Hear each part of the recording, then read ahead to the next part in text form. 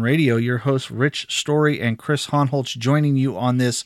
Well, look, it's Monday, December 11th. Okay, we did really try to go for last week, but as anybody who's been paying attention to the weather issues in the South, well, we're just glad Rich is not in the land of Oz, okay? The weather down there can get pretty tricky, so we had to bump things out to tonight. So thank you for being patient with that.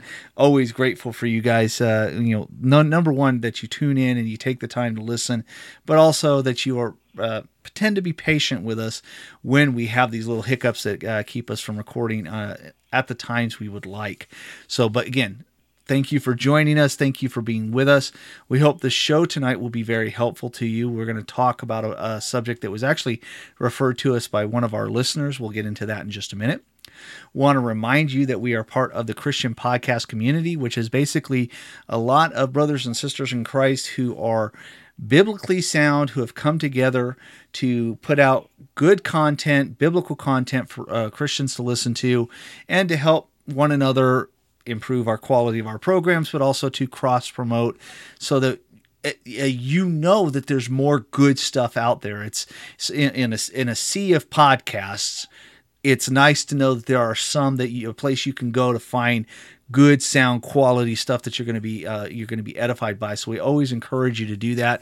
In fact, one of the things that the Christian podcast community does is a monthly podcast called Theology Throwdown that I was blessed to finally be part of ever since we joined the Christian podcast community, because Andrew records them on Mondays at about 4 p.m. Pacific, and I was always at work.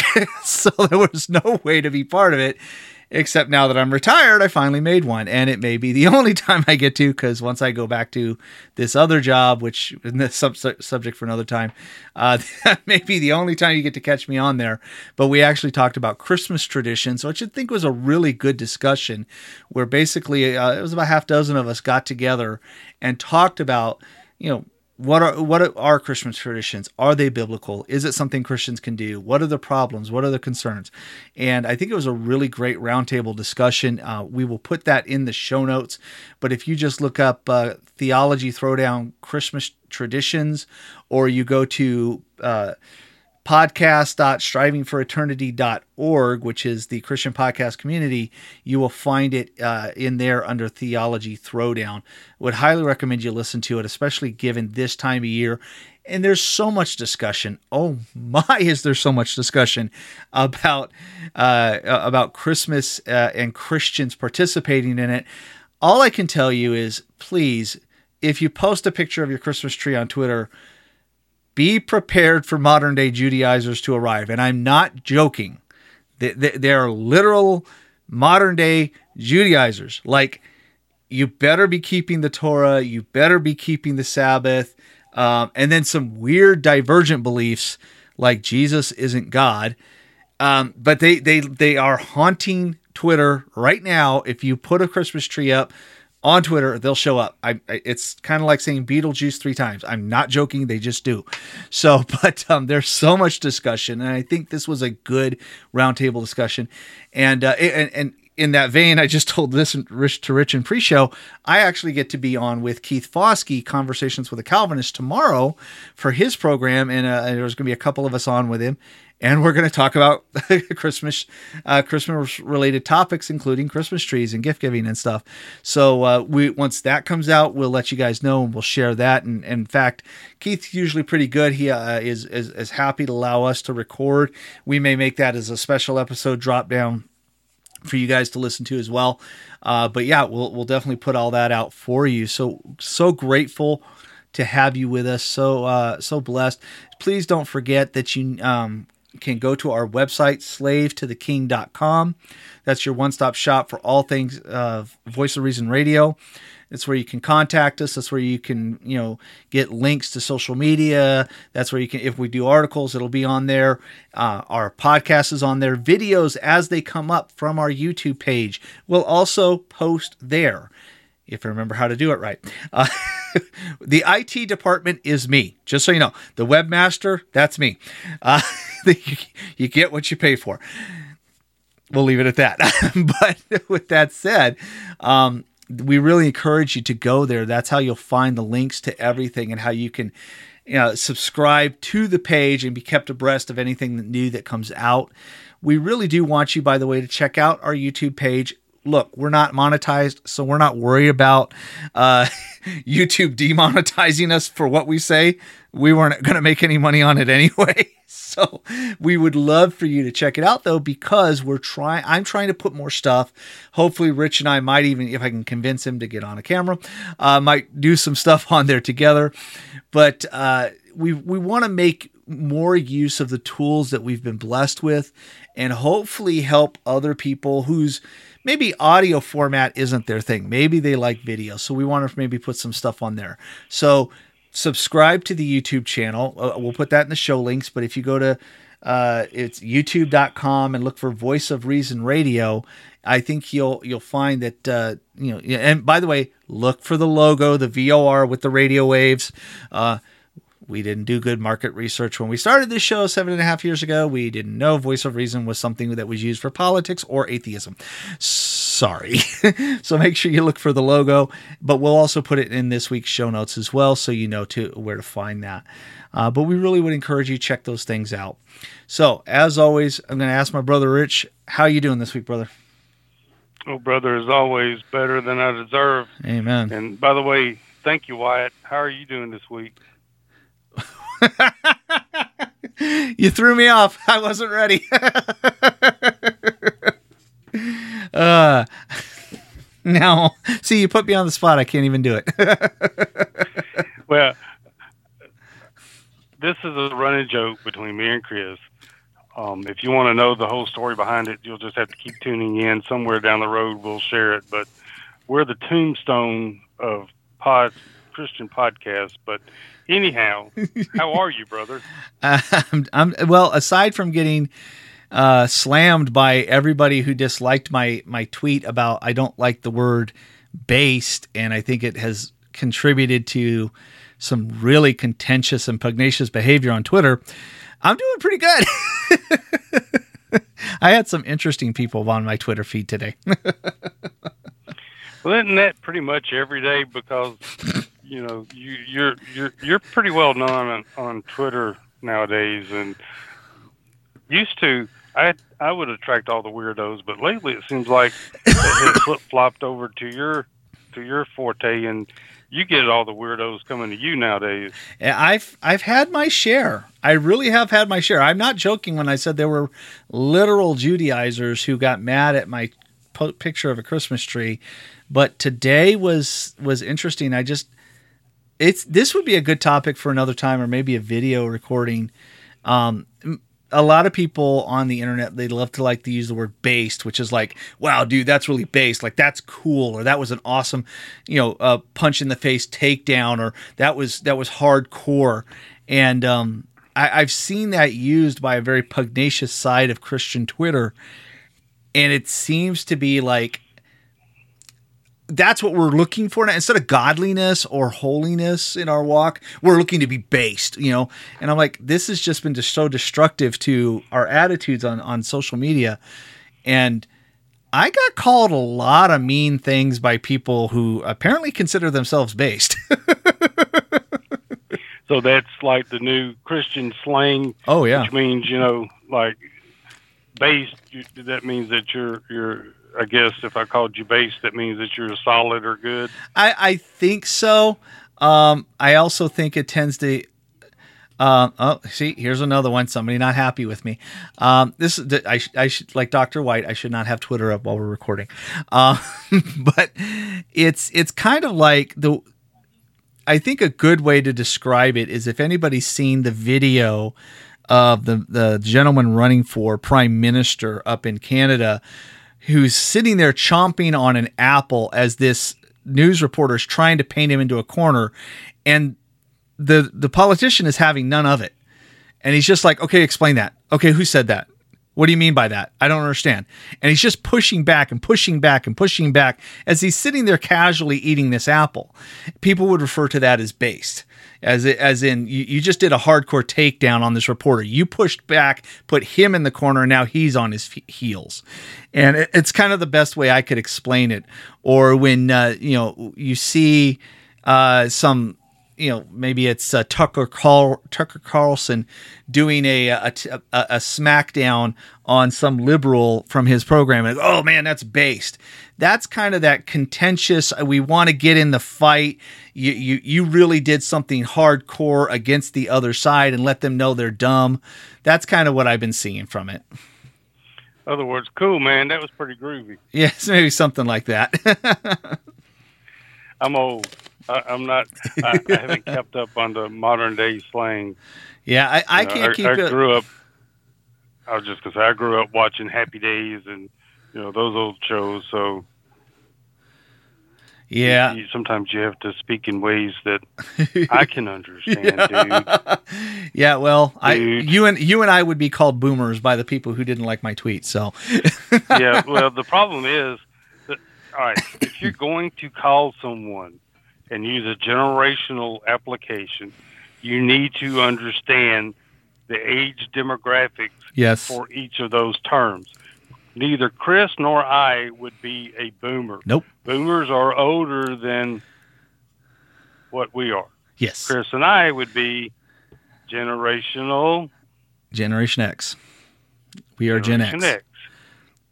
Basically, there's nothing really... Well, actually, we grew up with the MTV and electronics and the age of computers, and we were the cool generation.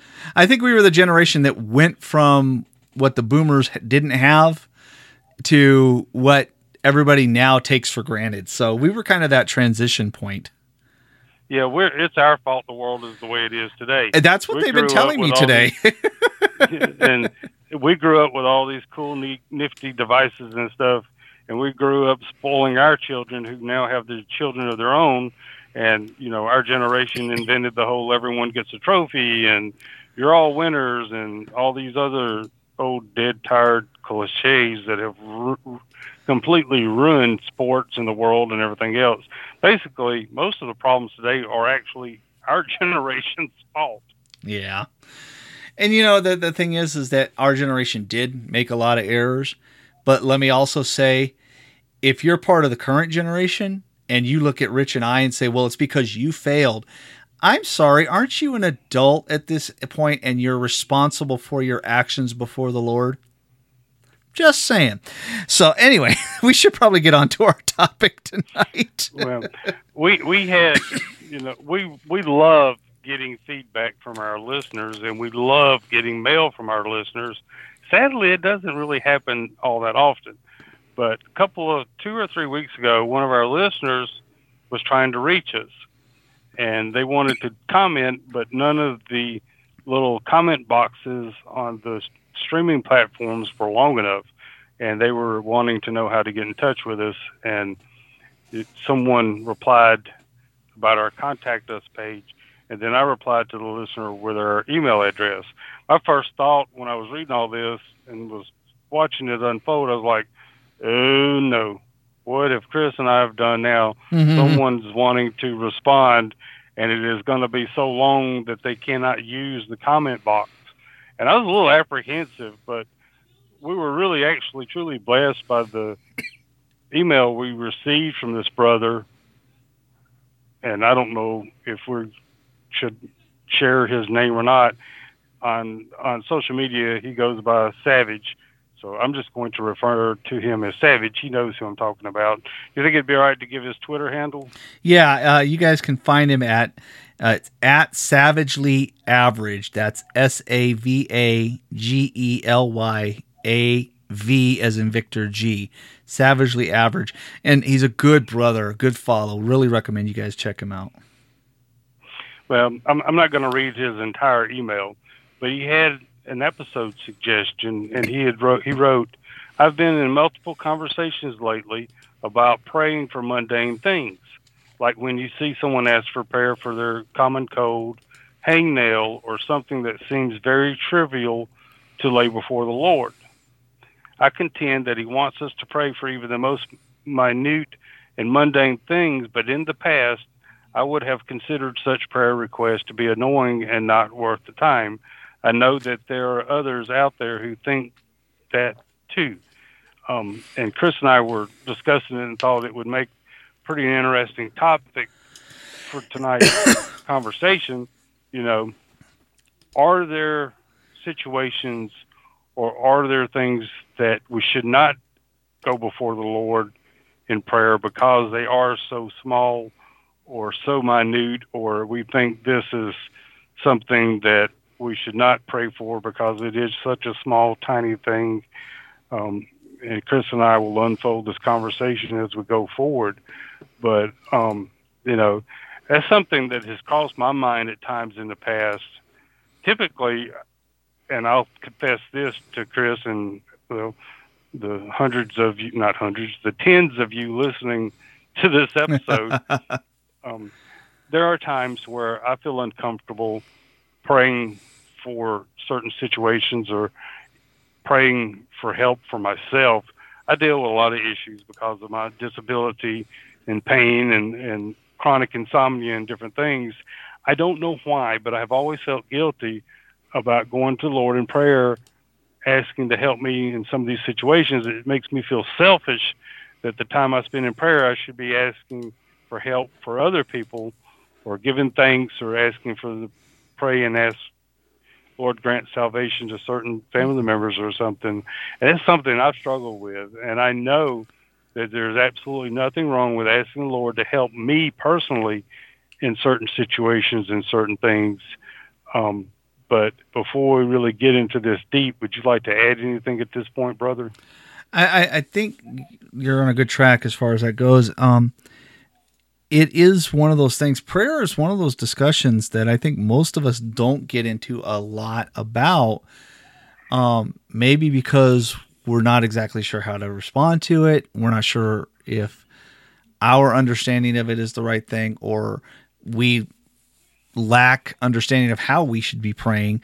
And this episode won't be an expository examination of prayer. I'll be honest, that's outside my wheelhouse. It's something that would take a lot of time to get into.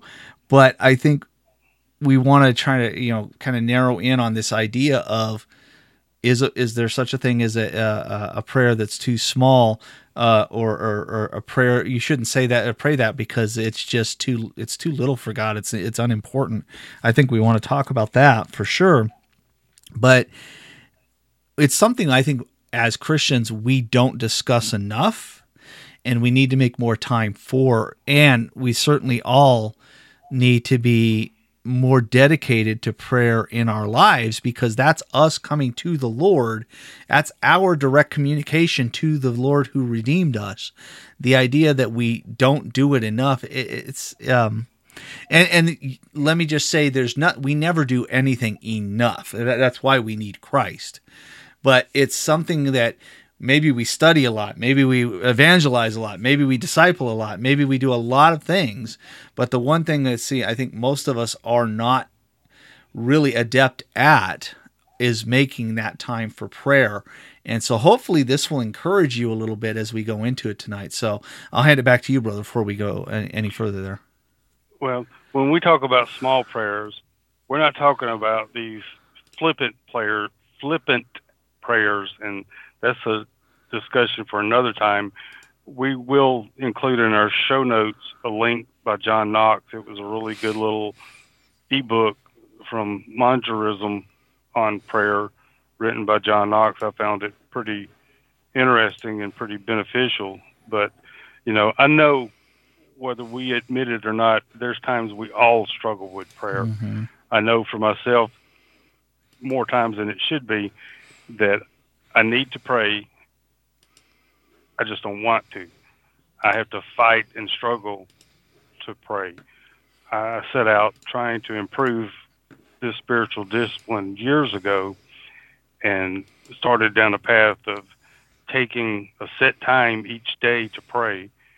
At that point, it was 3 different times during the day that I set aside for prayer to help get me in the habit of praying, to make me focus on prayer. I think, if I'm not mistaken, it's 2 or 3 years ago I posted on our website about establishing a habit of prayer. I forget what the title was, but anyway, that, and it's something. It's just like, well, evangelizing or reading our Bible. We have to establish and get into a routine and get into a habit of doing it to where it becomes more and more natural. Needless to say, for most of us, if we're honest with ourselves and we're honest before God, if there were not times of tragedy or affliction or sickness in our lives, would we ever even go to the Lord in prayer? Mm-hmm.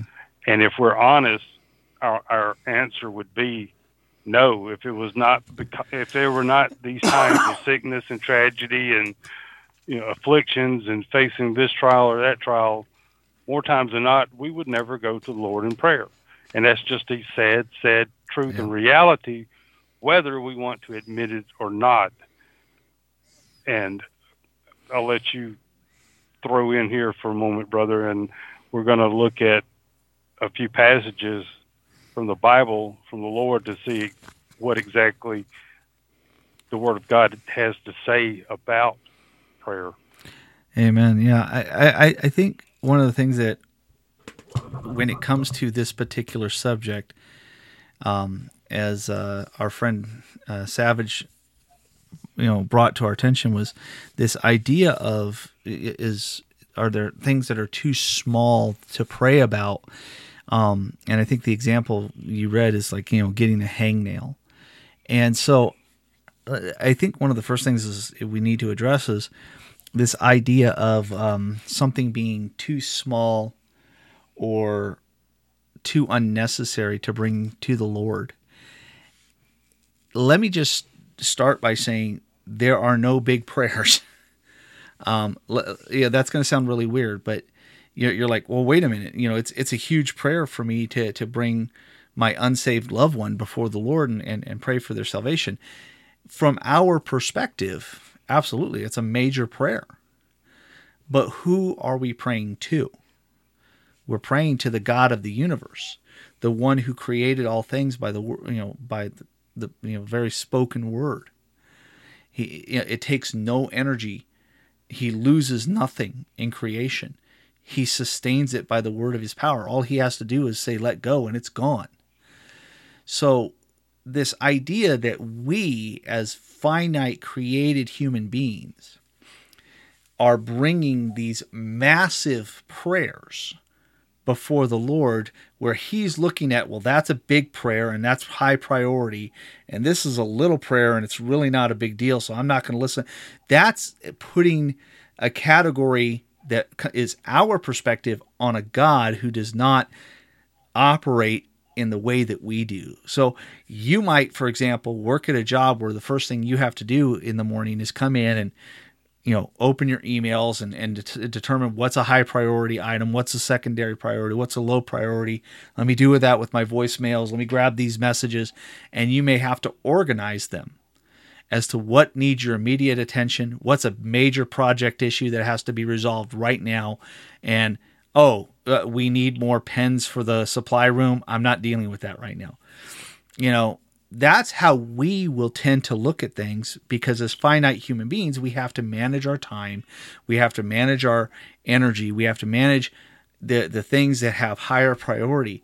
But before the Lord, it's all small. Now, salvation is a huge thing. Don't hear me say what I didn't say. Okay, don't hear me say that, something that's not coming out of my. Don't hear that. What I'm saying is salvation is a big thing, but salvation is to a sovereign God who is sovereign over all mankind, all of history, all of eternity. That is part of his preordained plan. It's part of his sovereign will that he works all things. So we're praying for a person's salvation, for example, but what things go into bringing that person there that we don't know about? What issues in that person's life occur that maybe we'll never be privy to? the flat tire that causes them to lose a job, that causes them to not pay their bills, that causes them to, lose where they're living, to where they're now down on their knees with nowhere else to go but to God. So a prayer for a flat tire doesn't seem like high priority to you or me, but that incident was a start of something that God may be using in that person's life, if you guys are understanding what I'm saying. So my point in all this is everything that occurs in our lives to us has categories of higher and lower importance. But in the eyes of God, who is, who's all powerful, omnipresent, omniscient, and sovereign over all things, all of it is that there's none of it that has those categorizations in the way that we would see them. So a person who may be using the hangnail description, who may be asking for prayer because of a hangnail, maybe that hangnail is causing serious pain and making it difficult to do their job. So we think, well, hangnail, that's a silly thing to pray for. But for them, that's a major issue. Right? We're going, but my neighbor, he's going to lose his job and he can't pay his rent. And I got to pray for that. Well, that's a major issue for them, for that person. But in the eyes of God, they are of the same importance. Right? All because everything that occurs in our lives is occurring according to his sovereign decree and plan. So I just want to kind of reframe the idea of big prayer, small prayer. Not to say that there aren't ways in which we come before God for prayer that could, maybe that's an inappropriate prayer, and we can get to that. We'll get to that in a second. But the idea of, well, is it really necessary to pray for a hangnail, or is it really necessary to pray that my neighbor's dog, gets over the, or is able to feel better because he ate their child's toy and thought it was a chew toy, and now he's got upset stomach. Boy, that seems like just not necessary to pray for. Well, if you're looking at it from the perspective where you're sitting, you might think that, but from the eyes of eternity, before a sovereign, almighty God, all of it would, if we use those categories, all of it would be inappropriate.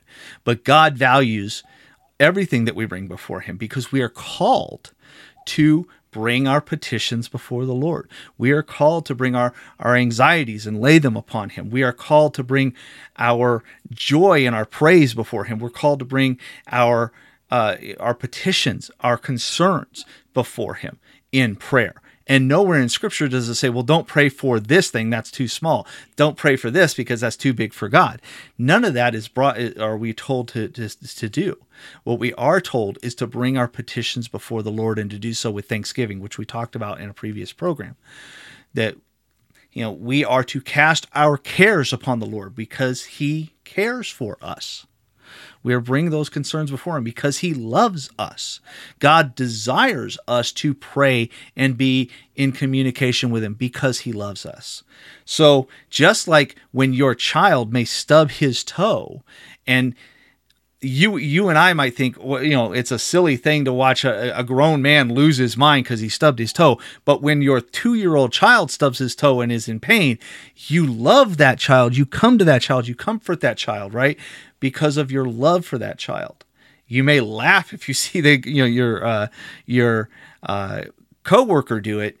You don't have that same level of love or concern. To you now it looks hysterical. But when it's your child, someone you care for, and this analogies all break down, so I understand. This is just to try to paint a picture. There's that relationship. You want to be there for that child and care for that child. You are a child of God. You are purchased by his son through his shed blood. This Lord has called you to pray to him and be in communication with him, and to pray for the needs of the saints. So all of it, in the eyes of God, it doesn't have those categories that we like to apply to them. It's not to say that there aren't things that might be, hey, I'm going to be spending a lot of time praying for my prodigal child, for example, or praying for my sick spouse. And so there's nothing wrong with making that a priority to pray for. You may have things that's like, and by the way, Lord, I want to bring my friend Jim to you because he's he sprained his wrist and it's making it difficult for him to work right now. There, you may find places where you are going to some extent categorize your prayers where you're putting a lot of your energy, and that's fine. But it doesn't mean that Jim's sprained wrist is somehow unimportant, if that makes sense. Am I making sense on this, Rich? Yes, brother. I really think that you are. From one perspective, if I see someone make a prayer request because they have a lost puppy, in my mind, I may think, well, that's kind of a silly thing to pray for. But if it was my daughter or my granddaughter's puppy, it would affect me different, and I would respond differently than say a stranger. But in a situation like this, and I'm going to share a true story. It was one of my family members. They lost a puppy. They asked for prayer that the puppy be found. There was some snickering in replies that I can't believe you would ask for the Lord to bless you for your puppy to come home. Well, the puppy did come home a few years later after the puppy's grown into a dog. I think it was like 3 years later.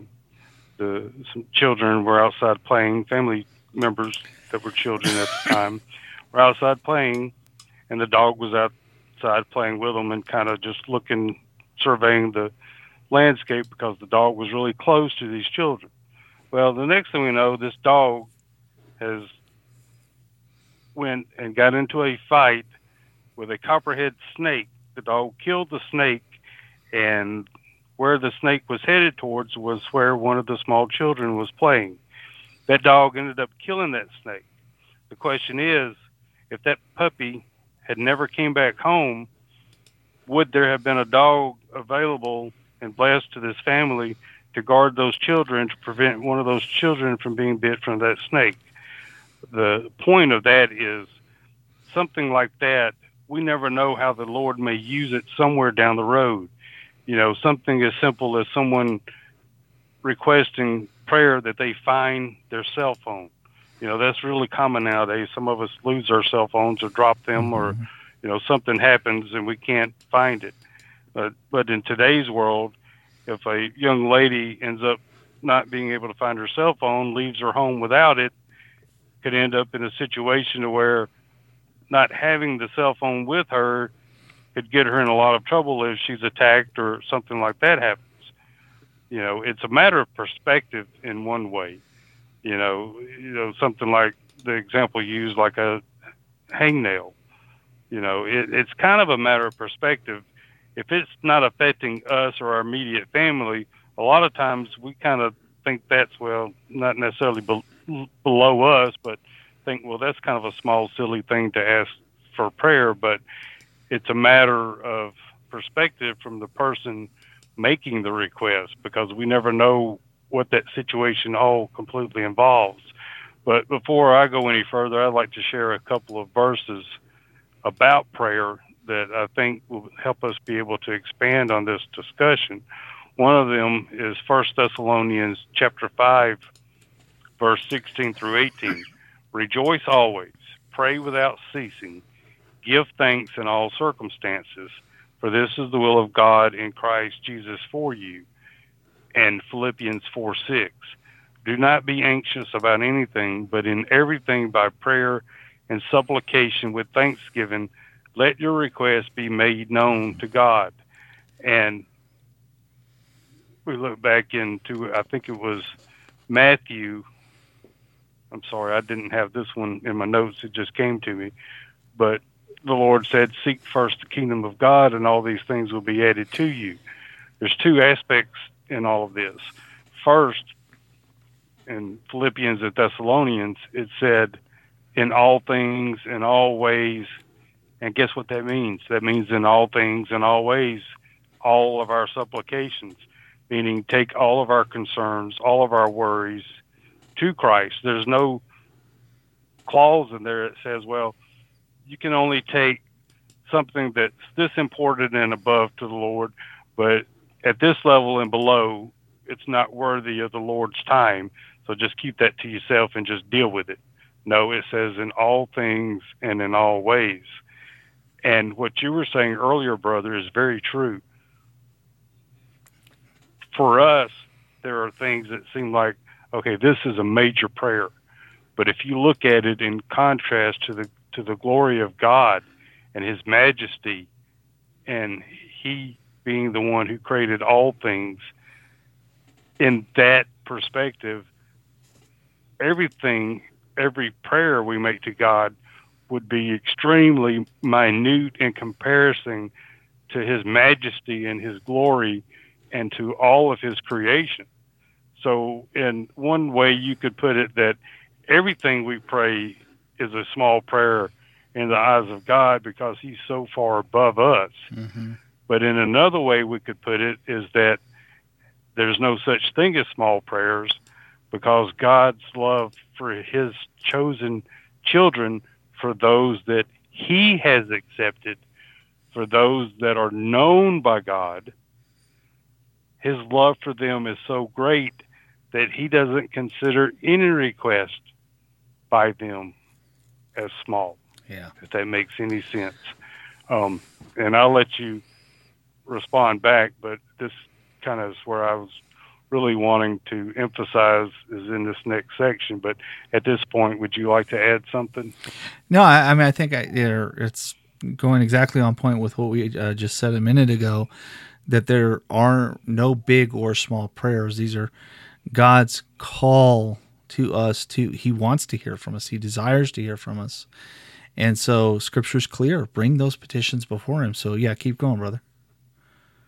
Well, but it gets back to, it's not a matter of whether this is a small prayer or a big prayer for someone who is addicted to gambling, who has taken out a second mortgage on their home, who has placed a bet on, say, football games. We're just coming out of all the conference championships games, and it's been big in, talking about the national championship and all this. And there are people who wager on such events, and some people wager huge amounts on such events. But take, for an example, someone who has taken out a second mortgage on their home, has placed $100,000 wager on a football game. They're, have placed it with some illegal bookie. And if they don't win, if they can't cover the bet, they're going to either get put in the ground, buried, or they're going to get beat up, or something major is going to happen to them, or they've placed this bet because, there's a car or a boat or something they want that is so extravagant that they cannot afford it, and they're willing to gamble everything they own in order to obtain this. And that man is so desperate, he's pleading and begging God to let his team win by 3 points so he can cover the spread and win this wager. Okay. For that man, that is a huge prayer. His life, his income, his home, his family, everything is riding on that wager he placed.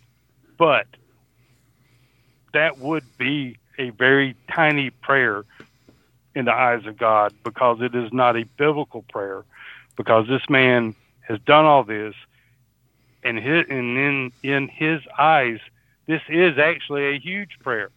But the problem isn't the size of the prayer. The problem is the motives of that prayer. So there are no small prayers, only really sinful motives, if that makes any sense.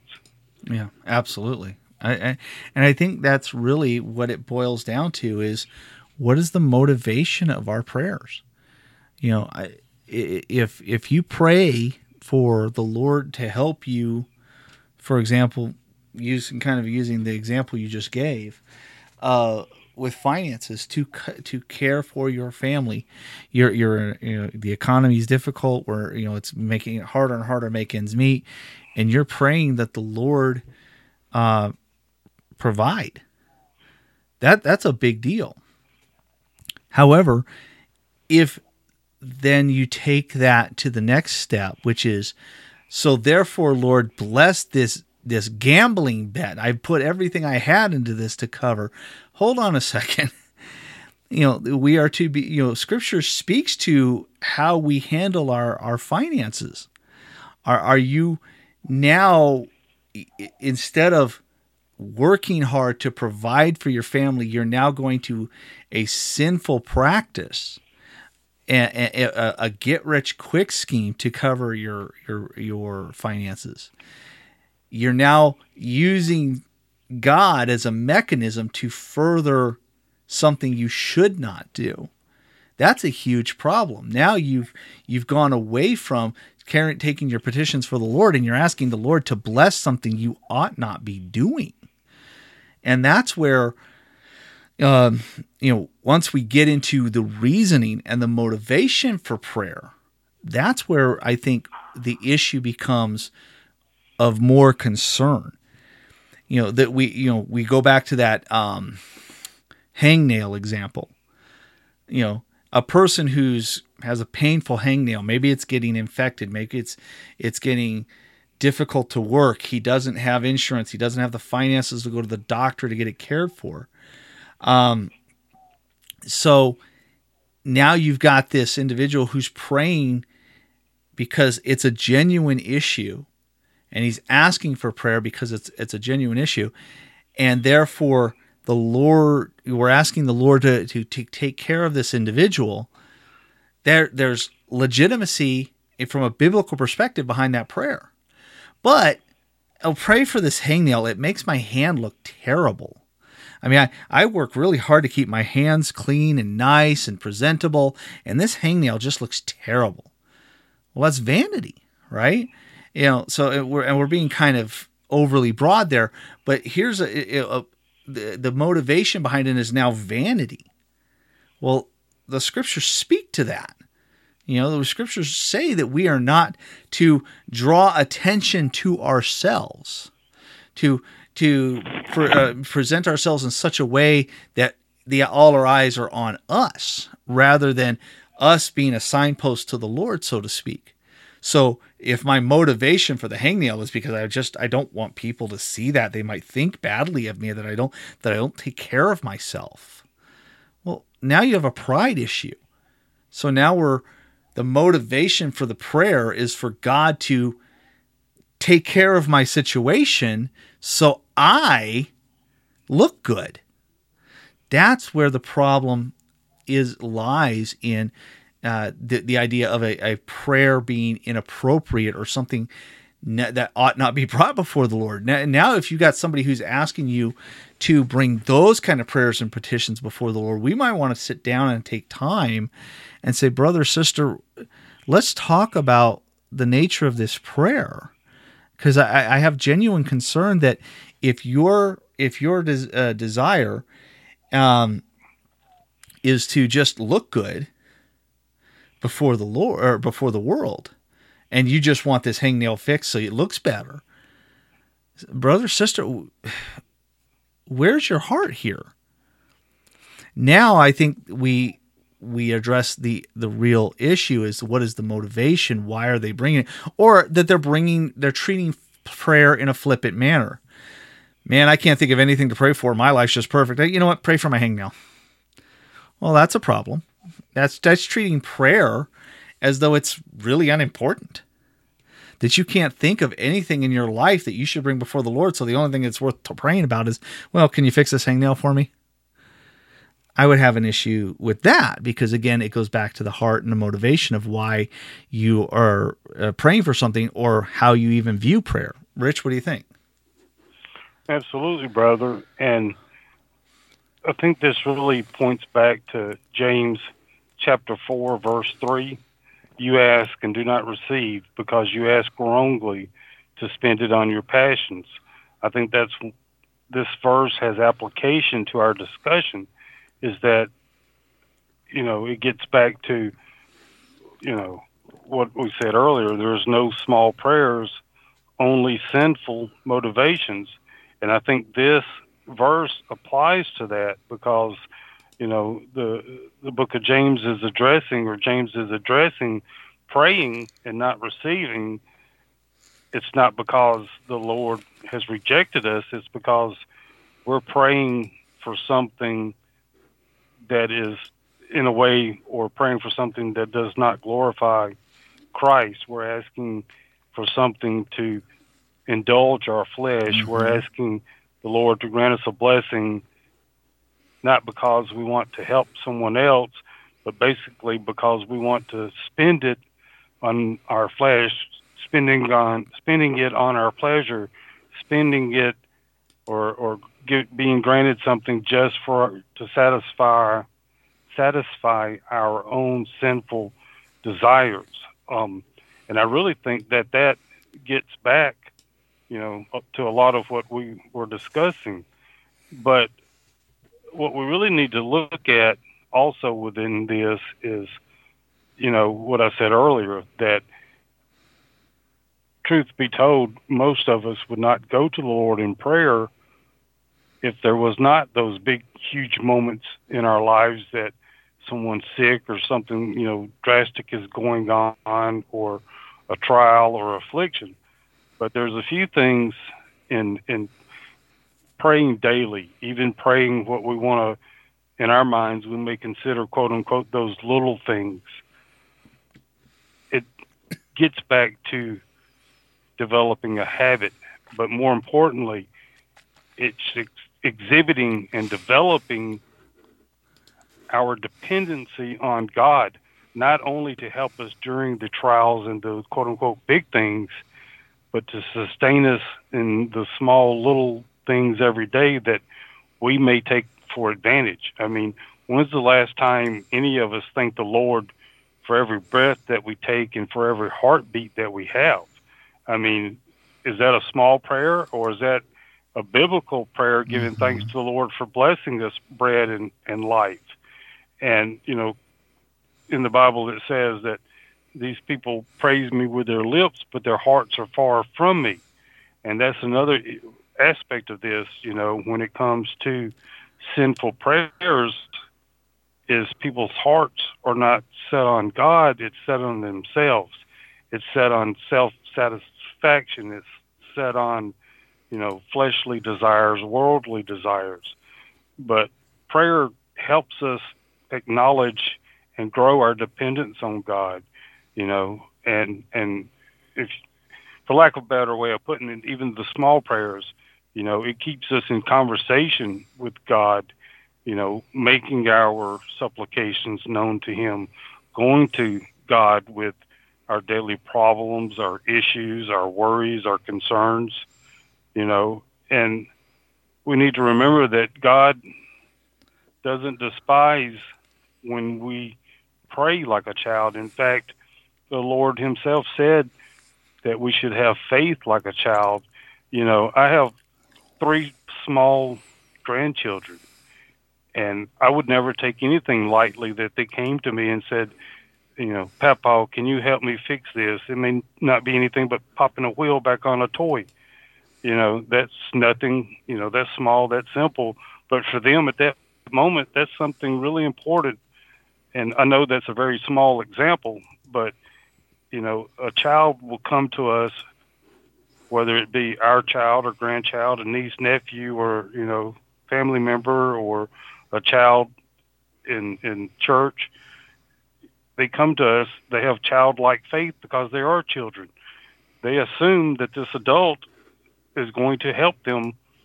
They don't, hesitate. They'll, more times than not, unless it's a really small, shy child.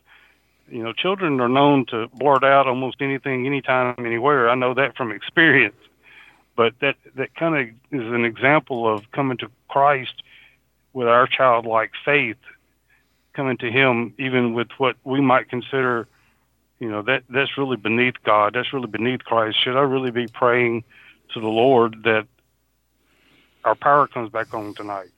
Or, whatever other example you want to come up with. And one thing too, it shows that we really true do trust in God in every aspect in our life, that we are submitting to God as sovereign over all things, that God is sovereign over not only the big things in our lives, but God is also sovereign over all those small, little, tiny things in our lives.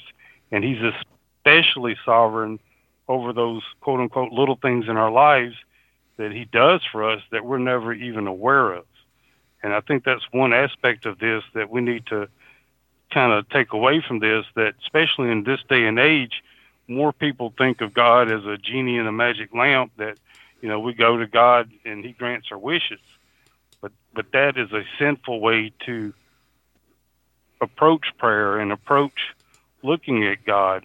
And you just need to know and understand that nothing is outside of God's care and nothing is outside of God's control, even when it comes to something as simple as perhaps a hangnail. But the point that we need to remember is, and we need to ask ourselves and examine in ourselves, when we go to Christ in prayer, are we going to Christ in a way that glorifies Him, or are we going to Christ asking for something just to help fuel our own sinful desires, brother? Amen. Amen. And I think that's one of the things that, we need to remember is that, are we bringing our prayers, as you say, in a manner that glorifies God? One of the ways we do that is that when we pray, we don't treat God as some sort of cosmic genie, that we prayed the right spiritual rub on the lamp, or a cosmic vending machine. We prayed the right spiritual change and got the product we wanted. And that's one of the things that we see that is so atrocious about things like the health, wealth, prosperity gospel, for example. Your words contain power, and God, if you have faith and declare it, God will do. That is not only not glorifying to God, it's blasphemous. It's making God your servant, that He must do these things. He's bound to do these things as long as you have faith and use the right spiritual genie magic to make it happen. Rather, the God-honoring prayer is one that sees God as the all-powerful, almighty God of the universe, who is our Lord and our Master, who has purchased us through the shed blood of Jesus Christ and has redeemed us into His family. And so when we pray, we come as humble servants to the Lord, bringing our petitions and our prayers before Him, recognizing that we are asking Him to do things according to His purpose, according to His goodwill, and a willingness to submit to whatever He decides to do, or I should not even say decides, but declares He will do. Meaning, if God says He will grant the petitions of our prayer, we give praise and glory to God rather than be all stoked that we got what we wanted.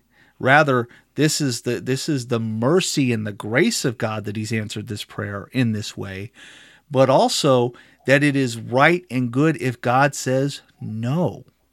If God does not heal your loved one in a miraculous way, if God does not prevent the loss of your job, if God allows this tragedy or difficulty to occur in your life, it is according to His good will and His perfect plan, which is meant for His glory and your ultimate good. And when we pray, we are praying that the Lord would conform us to His image so much that even when we are denied the petition of our prayer, because that is not what is best for us, even though it is going to be difficult for what we're about to go through, when it is painful for what we're going to go through, that we say glory to God and for His will to be done. That is a God-honoring prayer. And I think that's one of the things that, again, goes back to the heart of what we're talking about. Why are we praying what we're praying? What is the reason? What is the motivation? And what are we seeking to do? If you are seeking to simply benefit yourself because, man, this is what I want, or you look at God as kind of just cosmic bellhop to responding to your commands, or you treat prayer so flippantly that it's just unimportant to you, that you can't even humble yourself to bring and bring yourself before him to say, this is the Almighty God of the universe I'm speaking to, and you do it just like it doesn't matter. That's when you're talking about prayers that are so little, that are so unimportant, that are so not honoring to God that he doesn't even need to give it a response, right? And I think there's one other thing that we need to remember, Rich, is that prayer is the Christian's communication with his Lord and Savior. Prayer for someone outside of Christ is, apart from a prayer of repentance and faith, is pointless. Because now God, by his common grace, brings his rain upon the just and the unjust, as Scripture tells us. In other words, he provides for all of humanity in some form or fashion. In fact, it is often the refrain, we even see it in the Psalms, of why is the evil man blessed in this way? Why does he have success in this life? Well, it's the only good he's going to have. Because in eternity, all that he enjoyed in this life will be stripped from him, and he'll spend eternity in hell. But the prayer of one who is not in Christ is speaking to oneself, because you are not in submission to the Lord. You are an unsaved, unregenerate rebel, and God has no need to hear or listen to or respond to those prayers. Now, might God in his grace do something out of kindness? Sure. When we see an unregenerate person who's clearly hates the Lord, but his child is sick with a devastating disease, and we pray for that person, or this person is asking for prayers, and he said, I've even started praying, and the Lord heals that child. Is that God's grace? Yes, it's his mercy, it's its kindness. Maybe it will drive this man to repentance. But God is not required to answer the prayer of the unregenerate. And so prayer is the Christian's communication with his Lord and Savior. It is a privilege that we are given direct access to the throne room of God, that we can come before the throne of grace boldly because we have been redeemed. We didn't have that before. We didn't have that when we were rebels against Christ, when we were shaking our fists at the heavens and demanding that God just take us as we were, or let us live our lives, and how dare you command me. And yet God in his mercy redeemed us. So in our unregenerate state, we had no right to speak to the Lord. We had no ability. But in his grace and his mercy, he redeems us, and he brings us into that throne room. And now we can approach him with no fear, with nothing but gratitude and love and humility. Hey, brother. Yes. One thing, too, that in today's world is lost is understanding a monarchy, or understanding when the New Testament was written, and the thought of for the Gentiles and the Romans to be able to just walk in and appear before Caesar and make their plea, or looking at the Old Testament, only the high priest could enter the tent and then, make the supplications for the people. Only Moses could go and speak for the people.